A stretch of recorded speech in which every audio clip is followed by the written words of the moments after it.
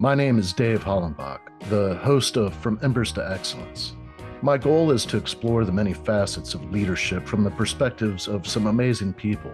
In addition to leadership, I like to discuss mental health, PTSD, and overcoming adversity. If you have a favorite episode, I would love to hear about it. Message me through social media or my website, and I will share some free tools to help you achieve your goals. Please like, subscribe, and leave a review. If you haven't purchased your copy of my book, Fireproof, please grab a copy today. Thanks for listening. Today, I'm speaking with retired Lieutenant Colonel Oakland McCulloch. Oak is the author of the 2021 release, Your Leadership Legacy, Becoming the Leader You Were Meant to Be. Based on 40 plus years of leadership in the U.S. Army and subsequent civilian positions, Oak highlights principles that will benefit today's leaders and inspire the leaders of tomorrow.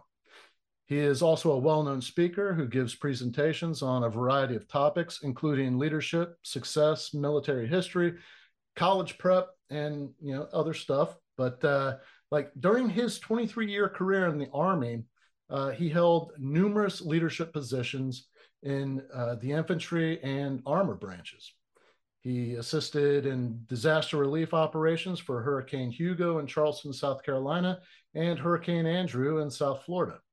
His operational deployments include Operation Desert Shield and Desert Storm, and served support operations in Bosnia as a congressional liaison officer. 23 years in the Army, especially during the time that you were in, was filled with a lot of experience, some good, some bad, I'm sure. I'm just thrilled to be able to have this conversation with you. And it's funny enough, you're about 50 miles from me, and we connected on LinkedIn. So, Yeah. man, thank you so much.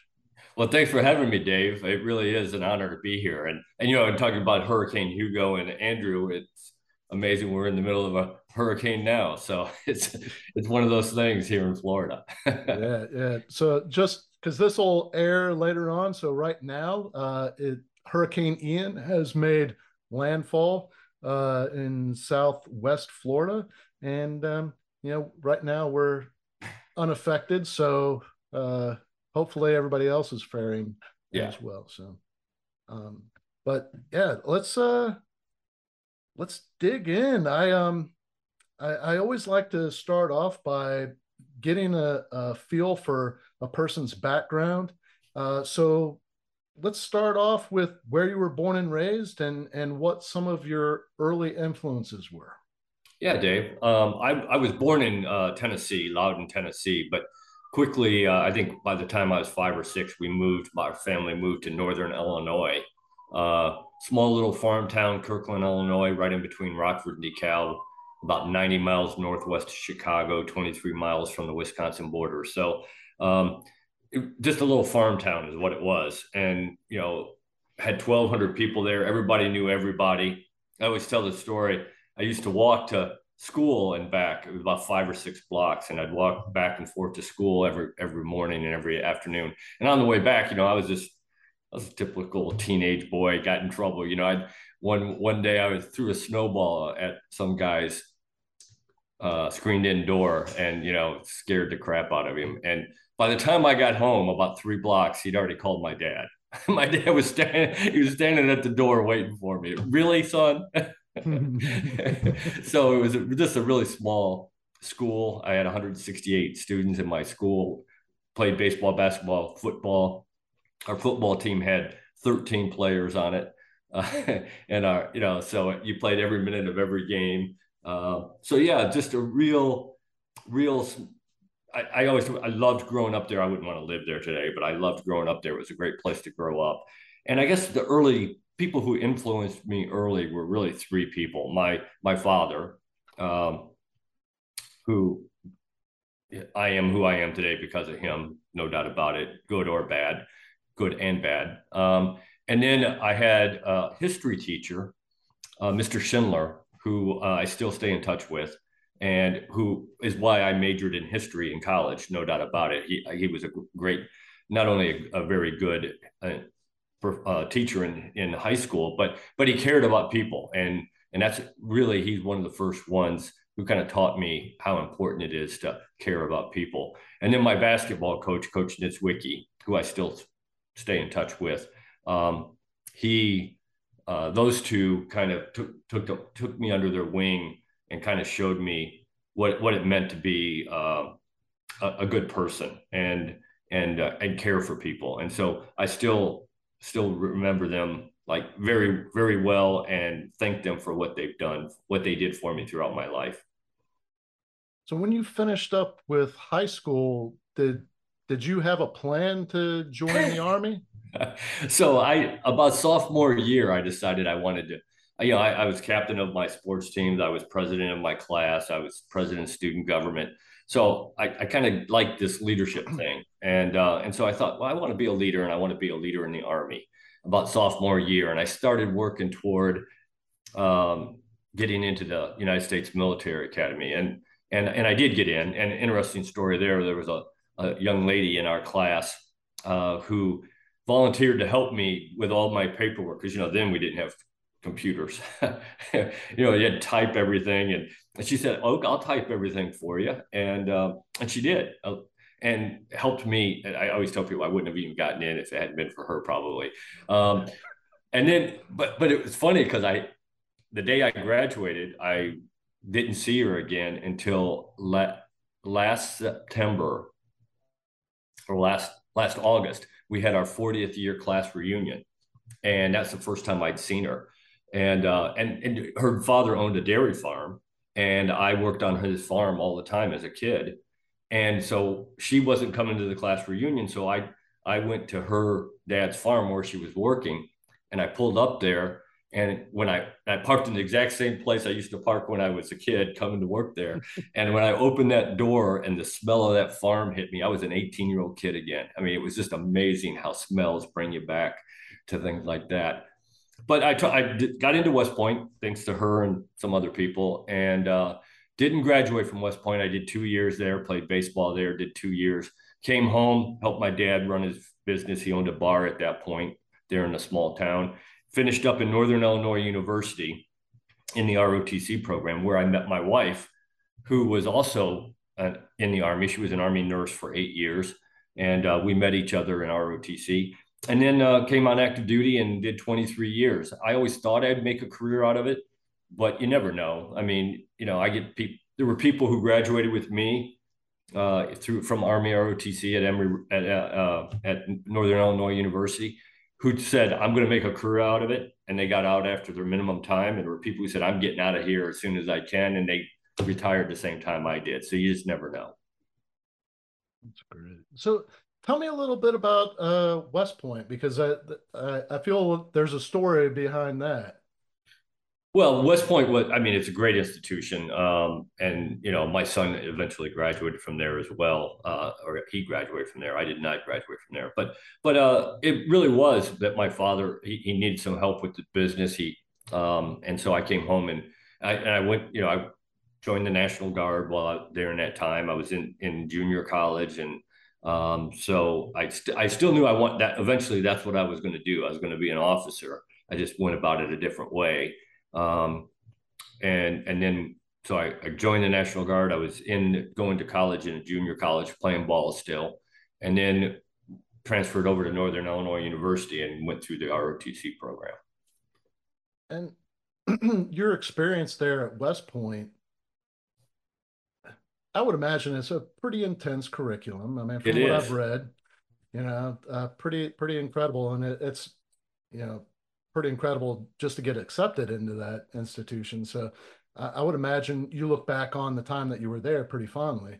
I do. And it taught me it did teach me some things. I mean, my father was pretty disciplined, and I had a pretty disciplined life as a kid, but that still instilled even a little bit more discipline, the things about, and I do the same thing still today. I mean, when was that? That's 1981. So that was 41 years ago that I showed up at West Point. And, at West Point in your closet, you hang things in order, your day-to-day stuff. You're a little bit more dressy than your dress uniform. I do the same thing in my closet still today, 41 years later, and I still do a lot of the things because it's all about discipline, and it's about habits, and I argue it's about self-discipline. That's what real leaders have: self-discipline, not discipline. And it taught me some of those things when I was at West Point. Absolutely, just the 2 years I was there, it taught me things that I still use today. Yeah. And when you compare and contrast that with your time at Northern Illinois, I'm sure you learned a lot of valuable lessons there going through the ROTC program because of the people that were leading the ROTC program. Absolutely. Yeah. So how would you relate those two institutions? Yeah, well, and now it's funny because now I recruit for Army ROTC, and I ran an Army ROTC program my last assignment on active duty, but now I recruit for one as a Department of the Army civilian, and I recruit people who are trying to do both things. They're trying to go to an academy, and they're also trying for the 4-year scholarship. So if they don't get into an academy, then they'll do ROTC. And I always tell them, look, it really comes down to this, because the academy is a great institution, but it's not for everybody. But it is a great institution. But so is ROTC. I tell people I will put the top ROTC graduates not only in my school, the school that I recruit for, but across the nation. The top ROTC recruits are as good as the West Point graduates, if not better, some of them. So it all comes down to lifestyle. What kind of lifestyle do you want? Do you want somebody 24 hours a day, 7 days a week, 365 days a year telling you when to get up, when to go to bed, when to eat, what to wear, how to make your bed, when to go to class? Or do you want to go through ROTC, come out with the same second lieutenant bar, but you get some lifestyle choices? And that's really what it comes down to. Let's kind of dig into your career in the Army. You did 23 years. Pretty extensive background there. You did time in infantry and armor. How did that transition work?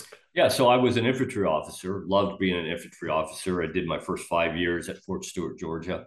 And then I was a branch detail guy. So they were going to make me go into the quartermaster corps. And I did. I went to the quartermaster advanced course, and I was a quartermaster officer, I don't know, for about a year. And I went to Fort Knox because I wanted to be an armor officer. And so I went to Fort Knox and convinced them that I'd make a good armor officer. And they agreed for whatever reason, and they helped me make the transition from quartermaster to armor officer. And so and then I did 17 years as an armor officer. Yeah. So it was the reason I decided I wanted to change from infantry to armor is I was a mech infantry guy. So I rode around on Bradley infantry fighting vehicles, and I fell in love with the speed and the firepower of that vehicle. And I thought, well, if I'm going to ride around on a vehicle, I might as well be on the real firepower, ride around on an M1 tank. And so that's what kind of decided for me that that's what I wanted to do. That's so freaking cool. It was fun. I loved being an armor officer. I mean, getting to fire that 120 millimeter cannon was pretty amazing.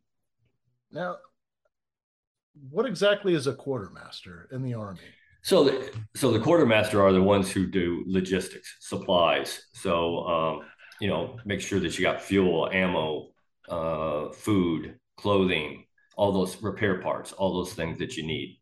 So not the most exciting spot. No, but I will tell you that, I do absolutely, because I taught at the ordnance basic course when I was a major. I taught leadership and tactics to all the brand new ordnance lieutenants. And I always told them, I said, look, the hardest job in the Army is logistics.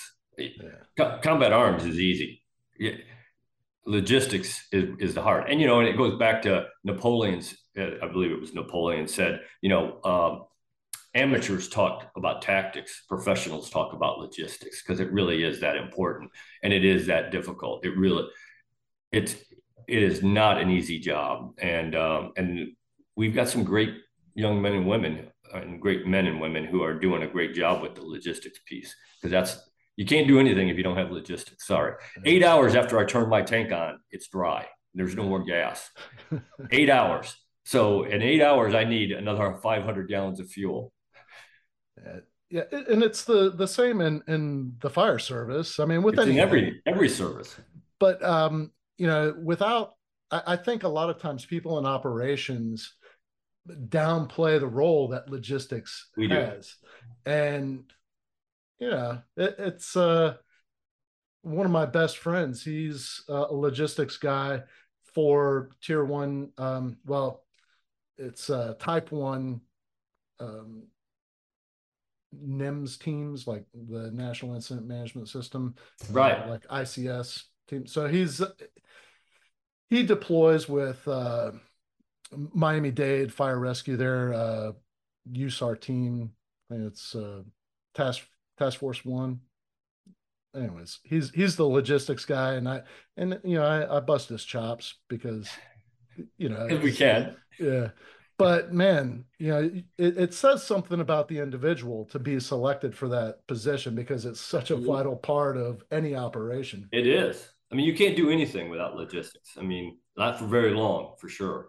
And so I still got friends who stayed in that track, and who retired lieutenant colonels and colonels from the Army, and they got to do some amazing things too. Just not the sexy things that you get to do in a tank or in a Bradley or infantry armor, whatever, but they got to do some amazing things. Like some of them. One friend who got selected to go do the MIA searches in Vietnam, and he actually found a couple service members' remains there during a couple of his trips. So, I mean, they got to do some neat things too, just things we don't hear about every day. When you left the Army, you went into the civilian world working for corporations, but you touched on it about leading the ROTC program at Stetson. And how long were you there? Yeah, so my last assignment on active duty, I ran the ROTC program at the University of South Alabama in Mobile. And then when I retired, I was the associate director of a food bank in Mobile, Alabama, for about 18 months, where I ran the day-to-day operations of a food bank that covered 52 counties along the Gulf Coast, from Mississippi to the Alabama, through a little bit of the panhandle of Florida. And that was during the BP oil spill time. So we dealt with that crisis on a daily basis at the food bank. And then they offered me to come here to Central Florida, to DeLand, Florida, and as a contractor, Army contractor, and run the day-to-day operations of the ROTC program at Stetson University, which is part of Embry-Riddle's Army ROTC program. And so I did that. I did that for about 18 months. So that was January to October, the next October. So yeah, about 18 months, I was running the day-to-day operations of the cadets there. And when I got there, and then I became the recruiting officer for the entire program, which includes Embry-Riddle, Stetson, Bethune-Cookman, and Daytona State College, so 4 schools. And when I got to Stetson, there were 15 cadets in the program. When I became the recruiting officer, or last 2 years ago, we had 106 cadets in the program at Stetson. When I took over as the recruiting officer for the entire program, we had 165 cadets in the program. 2 years ago, we started the year with 388 cadets in the program. And what do you attribute that to? A lot of hard work, a lot of hours, and making it very personal. I visited, before the COVID thing, I was visiting about 36 high schools and spending the entire day there talking to every class. So sometimes I'd give the same recruiting presentation 6-7 times in a day. But I made it about them, because it is about them. I tell people, look, I made my choices 100 years ago. This is about them. but I made sure that they understood that, and I was always upfront and honest with them about what they were what they were getting into, um, and and I made myself available. I answered the phone till I'll answer the phone at 8 o'clock at night if a prospect calls and he and his parents, or she and her parents, have questions. They can call and put me on speakerphone, because it is about them. This is one of those few times in their life when it is about them. So I make sure that they understand that. Now, at what point did you decide that you were going to publish a book? Yeah, well, I wanted to write one for a number of years, and then it's funny because I just had this conversation the other day with somebody. They asked me that question, and I said, I was at a motivational speaking event at our Catholic church. My wife, myself, her mom, and two other people in the building here that we live in. And it was at our Catholic church, and it was a motivational, plus they were throwing in some stuff about how do we rejuvenate the Catholic Church for young people to get them back into church. And it was about a 3-hour event. The guy didn't talk the entire time. He talked, and then we'd have music and other things going on. But every time there was a break, I'd go up and I'd talk to him and just kind of tell him, what we just kind of exchanged some things. And I told him I wanted to eventually be do the public speaking thing. And he said, "So do you have a book, Oak?" And I said, "No." I said, "But I'm thinking about writing one." And he looked at me, stopped, and he looked at me and said, "Stop thinking about it and write it." And so that was really kind of when I decided, okay. So that was the 15th of February, 2020. I came home that night and I wrote out the table of contents. I started writing the next morning on the 16th of February, and I published the book on the 12th of February, 2021. Wow. Pretty cool. So what was your inspiration for it? I know that talk kind of motivated you, but the inspiration behind it, and what you put in the book. Yeah. So go back to when I was a professor of military science at the University of South Alabama in Mobile. I was going around talking to high school students and college students and a few businesses, but mainly high school and college students. And I would ask them, I'd ask them, okay, so what do you want to do in life? What do you want to be? And they'd tell me what profession they wanted to be in. And inevitably somebody would say, well, and I want to be a leader. And I say, well, great. The world needs more leaders. I said, so what does that mean? What does that take? And you get that deer in the headlights look. They had no idea what it took to be a leader. That they thought they wanted to be a leader, and they probably wanted to be a leader for the wrong reasons, because they wanted a nicer title, they wanted more privileges, they wanted better pay. And let's face it, leaders get those things, and that's okay.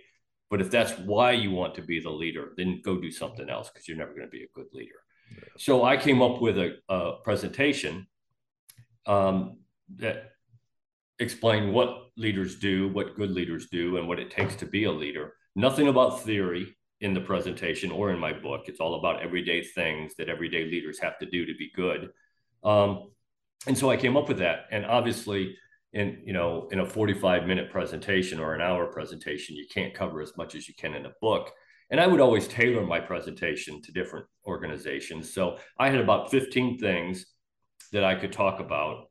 And in a 45-minute presentation, I might talk about 6 of them or 5 of them. But I took all of those that I talk about and I put them into the book. And so that's what's in the book, is all the different variations of the presentation that I can give.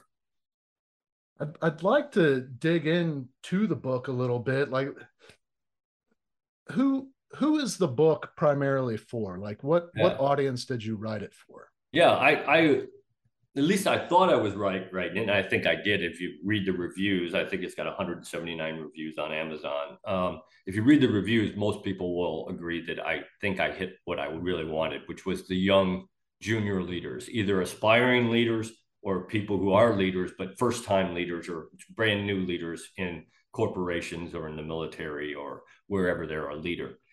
Because leadership is leadership. Doesn't matter where you learned it, doesn't matter where you practiced it. So that's who I was trying to really reach, is to give them some idea what it is that's expected of them as a leader. Because most people don't know. And I wish somebody would have kind of laid all that out for me when I was a brand new lieutenant. And I've had people tell me, where was this book 30 years ago when I was a brand new lieutenant or a sergeant in the Army or wherever? But then one of the things I've found is that I also hit people my age who I had a 2-star general from the Marines who read it. And we were talking on a Zoom meeting, and he said, you know what, Oak, that I didn't learn a whole lot of new things from your book. He said, I may have learned a few techniques, new ways to do a couple of things. He said, but, I did those things, and maybe I did them a little different, and you've given me a different way I can do them. He said, but what I took out of your book was this. I was reading along, and I'd come across a section, and it would pop into my mind, you know what? I used to do that really well, and I don't do that so well anymore. Maybe I need to dedicate some time and effort to get back to doing that well again, because that's something that helped me be successful as a leader. I've just kind of forgotten it or just pushed it off to the side, and I need to do that a little bit more. And that really made me feel good that also people like me, old people who've been leaders for 20, 30, 40 years can still get something out of it. And I always tell people, look, if you ever think that you can't learn anything else about whatever subject is important to you, then you need to go do something else, because you're no good to that organization anymore. You can always learn something new. Life, leadership, whatever, is a journey. It is not a destination. You don't get there and you're all of a sudden the best. You can't learn anything else. That place doesn't exist. And I mean, just the title of your book, it references legacy. And what is legacy to you? Yeah, that's a great question. And, I had somebody who kind of thought, hadn't read my book, obviously, when he said this to me, because if he did, he wouldn't have even thought to make this comment. But he said, you're pretty naive or pretty bold if you think that you've got a legacy, that, it's all about your legacy. And I said, obviously you haven't read my book. I said, it's not about me. It's about for me, legacy is who you leave behind, who you influence. Way after you're gone, who are you still influencing and they're influencing? Kind of like Coach Niedzwiecki and Mr. Schindler, my teacher and coach in high school. They influenced me, and now I'm influencing somebody else. And after they're gone and I'm gone, the people I'm influencing, thanks to them, will influence somebody else. Because it really is our responsibility, like you said in the intro. I do believe that it is this generation's responsibility to help train the next generation, because that's what leaders do. They produce more leaders. And my favorite quote, and I wish I could take credit for it, it's in my book. I can't take credit for it. Master Sergeant David Powell, a guy who worked for me, I say he worked for me, he was a better leader than I was probably. We were sitting there. He worked for me when I was running the ROTC program, and he was my senior NCO. And he looked, we were sitting there talking about the importance of what we were doing, producing leaders, not only for the Army, but for the country, for that next generation. And he said, you know what, boss? Great leadership handed down from generation to generation is what develops great nations. And I thought, holy cow, what a great quote. And the great part about that quote, the amazing part of that quote, is you can substitute that word nations for anything you want. Company, university, high school, sports team, whatever you want, fire department. And it doesn't change the meaning of that quote one bit, because every organization at every level needs good leadership. So that's, to me, what legacy is: passing it on so that this great country continues to be great. You mentioned you laid out the table of contents for your book, and I would imagine that you kind of followed like an outline. The structure of your book, does it kind of develop chapter after chapter, or is it different concepts each chapter? I mean, can you talk just a little bit about, maybe summarize? Yeah, absolutely. So there is a common theme throughout all the chapters. There's 10 chapters. And the common theme is servant leadership. I'm a firm believer in servant leadership, and I had somebody tell me the other day, well, oh, there's no such thing as servant leadership if you look at the leadership models in theory. And I said, well, I don't do theory. I don't want to do theory. Theory is important. You got to learn that, but that's the average person doesn't care about theory. If we're talking about theory, what I really talk about is transformational leadership. But nobody knows what transformational leadership is. If you talk to the normal person, if I say servant leadership, they got an idea what I'm talking about. Right. Throughout the book, I'm talking about servant leadership. Every chapter kind of comes back to that and builds on the servant leadership thing. But then, for the most part, all the rest of the chapters just are standalone. This is something you need to do if you want to be a good leader. One of those is communication, and I talk about communication in every form. I talk about verbal, nonverbal, written. When I talk about written, I talk about memos, letters, email, text, handwritten notes. And I talk about listening, which is something that we don't do very well in this country, probably the world, but certainly in this country, and how important it is. And I try to give a little story about each one of those things. About the handwritten note, you tell a story about how I got a young man to come here to Embry-Riddle. We were his 7th school choice, but he got a handwritten note from me and he decided he was coming here. Talk about listening, how important it is listening. I had a boss who, I was a captain and he was a lieutenant colonel. He eventually retired a lieutenant general.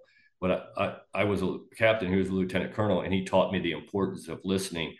And it's funny because when a lot of people ask me, they say, if you could go and find one thing that you know now that you wish you would have known when you were a young lieutenant, when you were just first starting out, what would it be? And I tell them the importance of listening, the power of listening.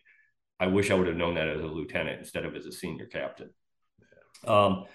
And then I talk about team building. I talk about coming up with a vision and a plan, about building a culture. I talk about training your team. So all those kinds of things that are kind of standalone, getting results that you have to be able to do as a leader. But the common theme throughout it is servant leadership, taking care of the people in your organization and taking care of your organization above your own self. Are you familiar with the Grand Strategy program at Yale? No, I'm not. So there's I came across it a few years back, and I thought it was pretty incredible. And what they bring in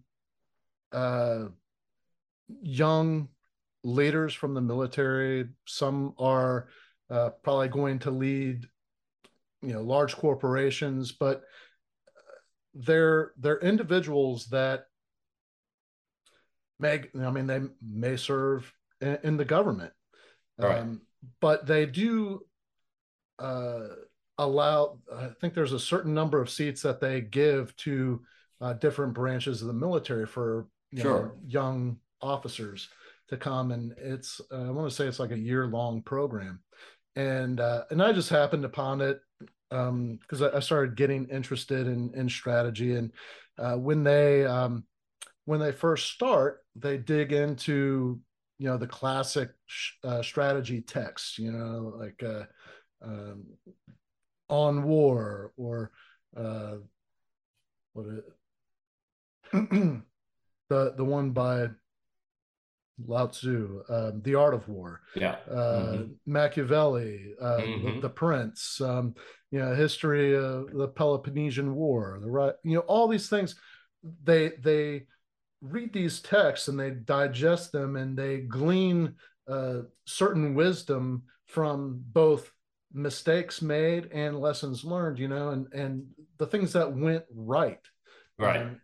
And by, I guess, the idea is to help these individuals learn to think critically when under pressure and be able to utilize wisdom that is, timeless. Yeah, absolutely.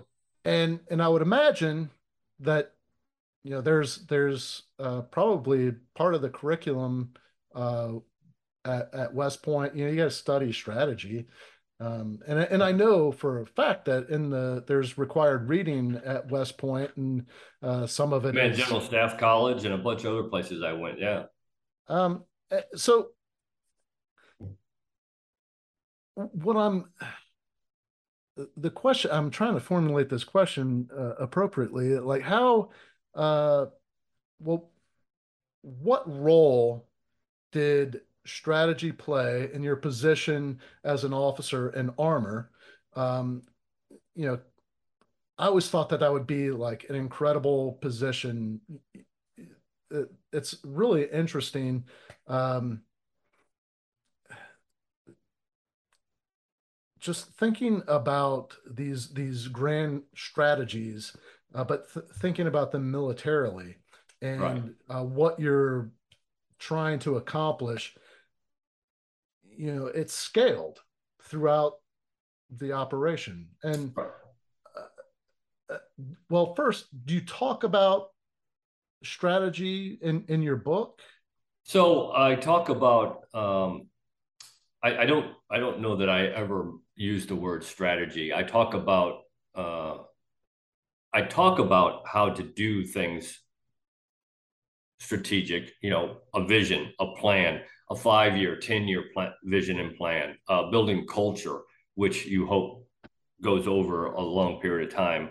I may have used the word strategy, I can't remember, but it's certainly that is the strategy that I'm talking about in my book is the building of that team and that vision and that plan and the culture and how important that is. And it really is that important. I mean, building the culture of the organization is the first thing you got to do in strategic planning and strategic thought.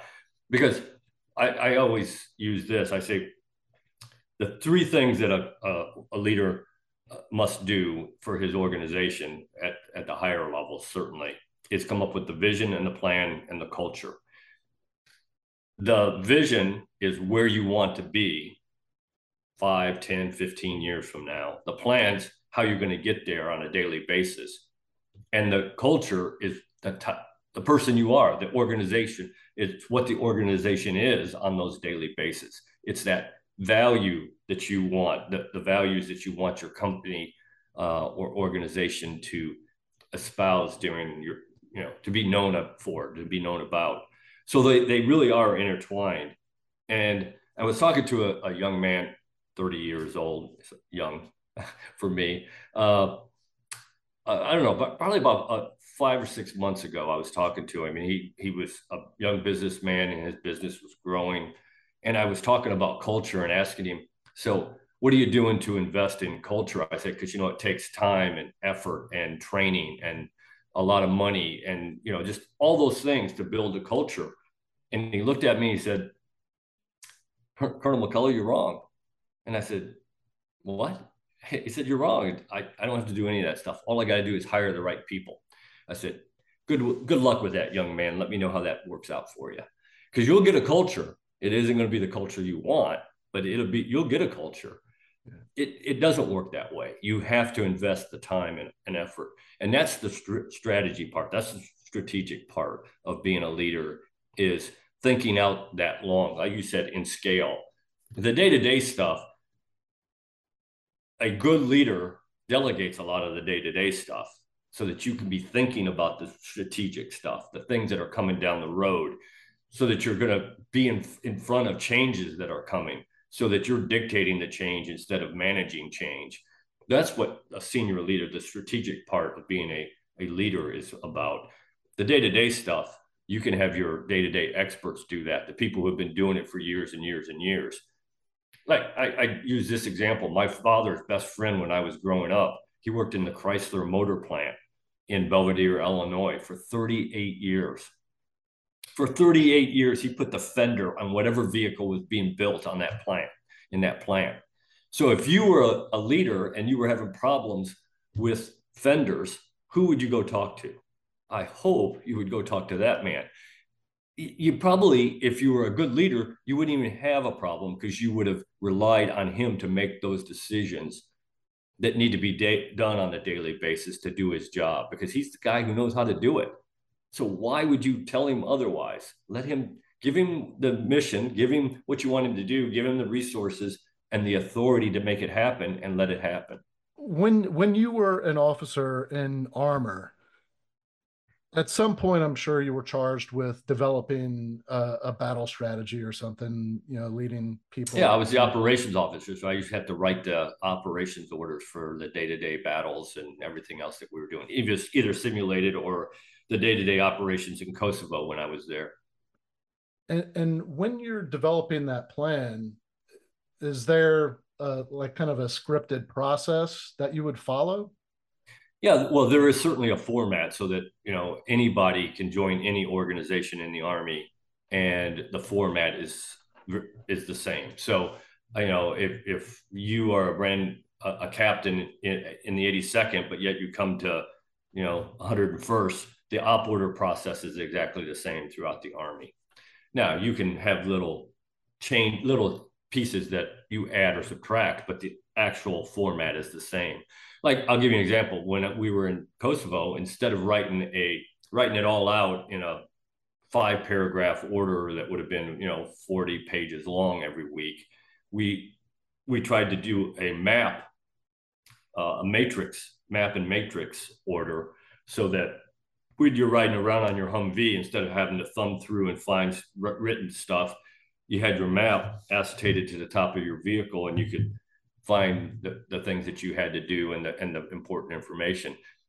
It's still the same. We covered the 5-paragraph thing. We just did it in a different method.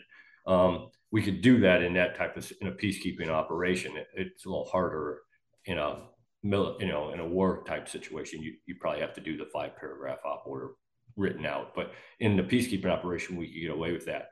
So yeah, there is a certain format, but there is some leeway for you to do some things of your own, as long as you don't deviate from the things you got to cover. I don't know. I'm like thinking about how that experience translates, because I would imagine how you've written your book. You talk about legacy.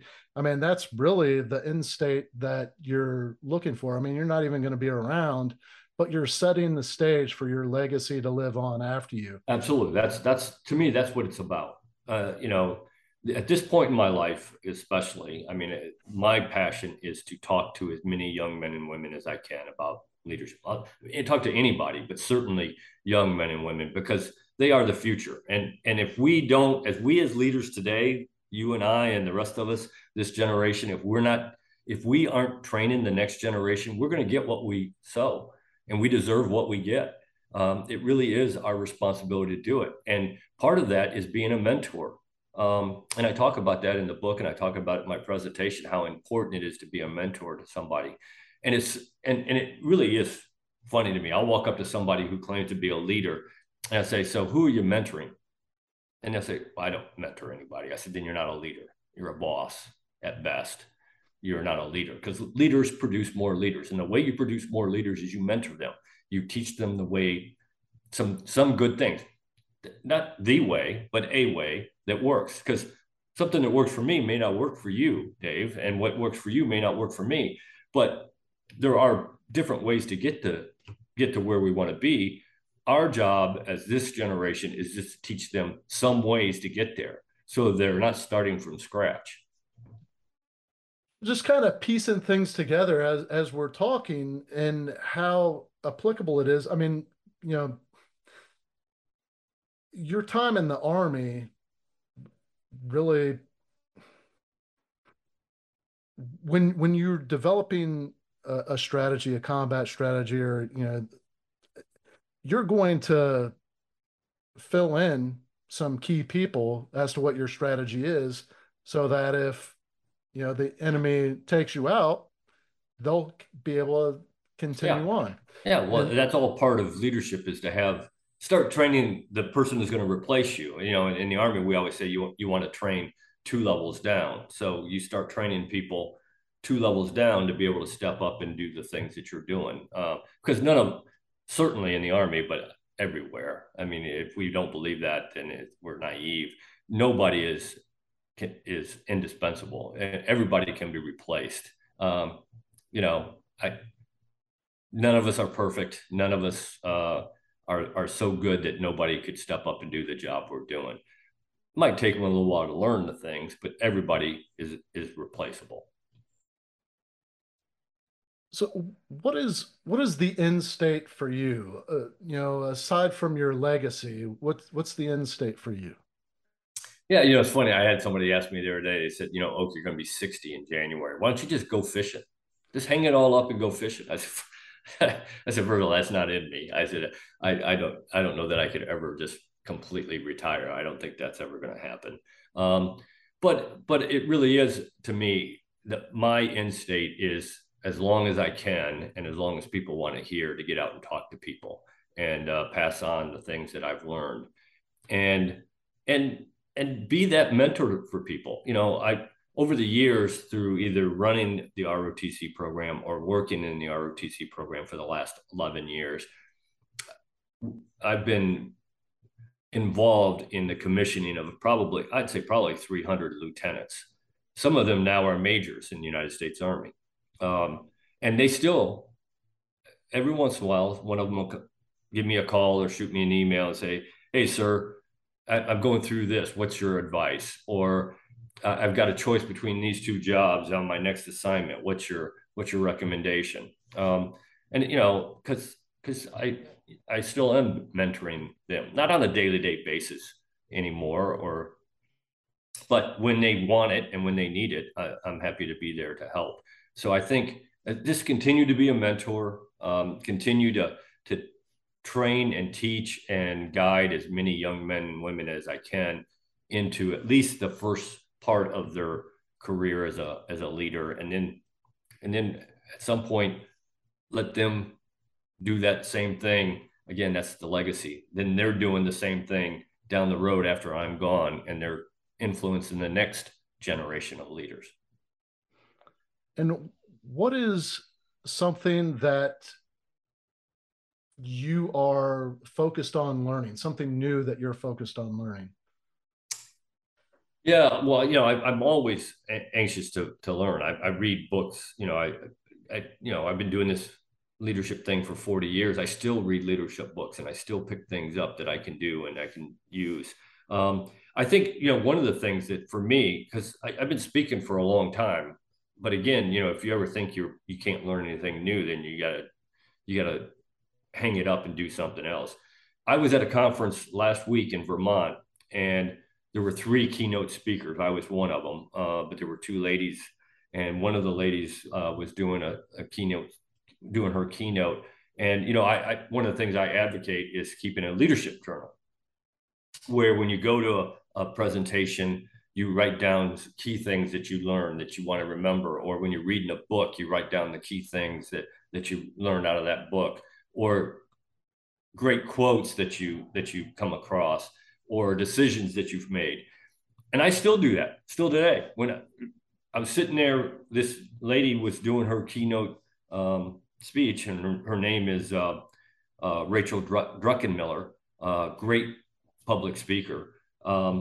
And I had my paper out and I'm writing notes. She gave me a couple things, how to involve the audience a little bit better than I do. And I was taking notes on how she did it. And, I want to get better as a speaker.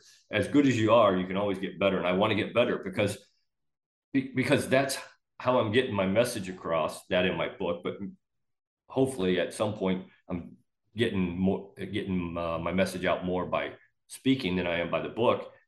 And the better you are, the better your message is going to come across, and the more people you're going to influence. So I'm always trying to figure out how to be a better speaker.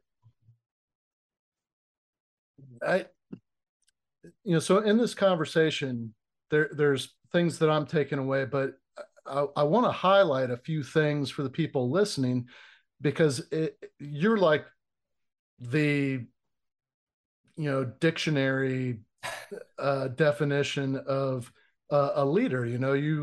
Well, I appreciate that. And well, I mean, you've set the stage for an incredible legacy, and it's not just you're not just hanging your laurels on your time in the Army.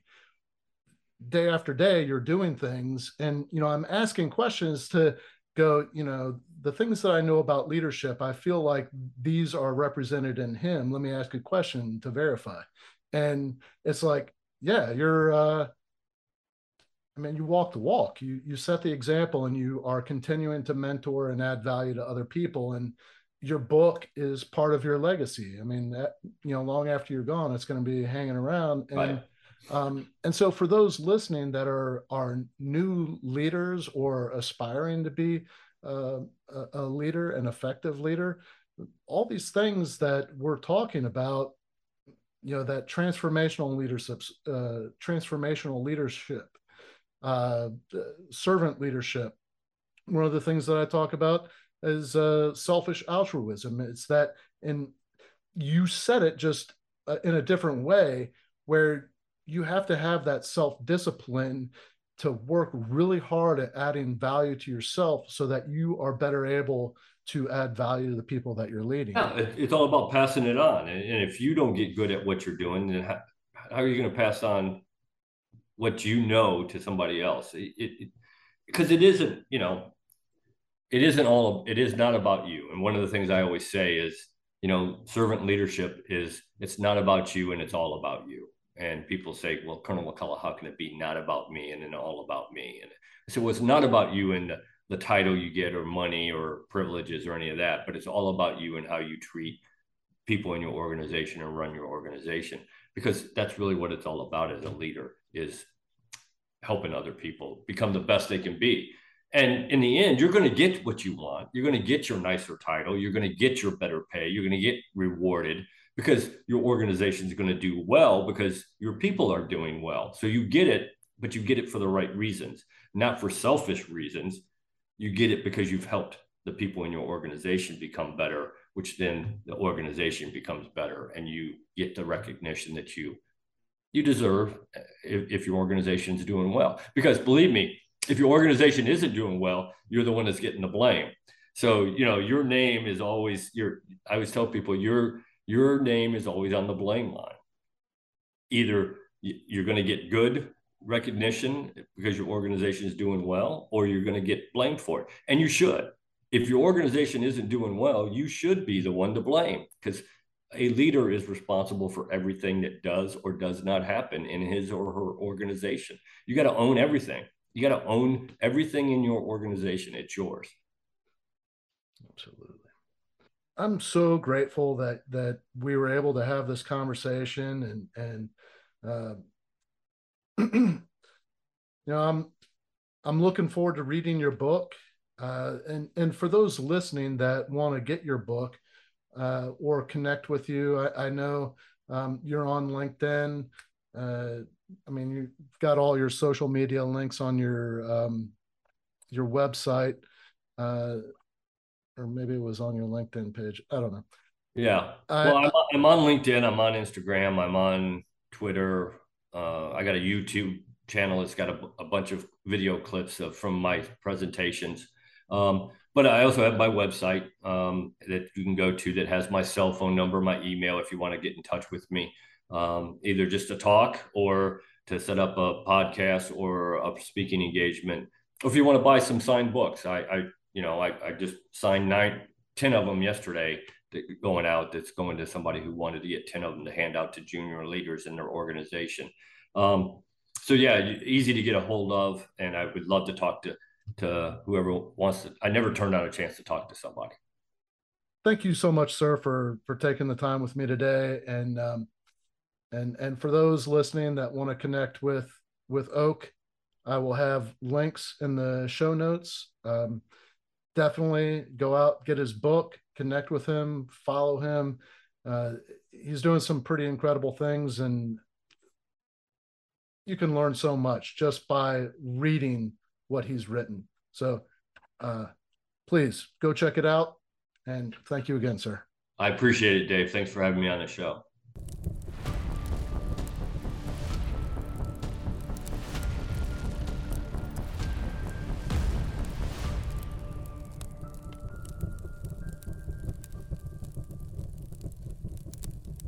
Thank you for listening to this episode of From Embers to Excellence.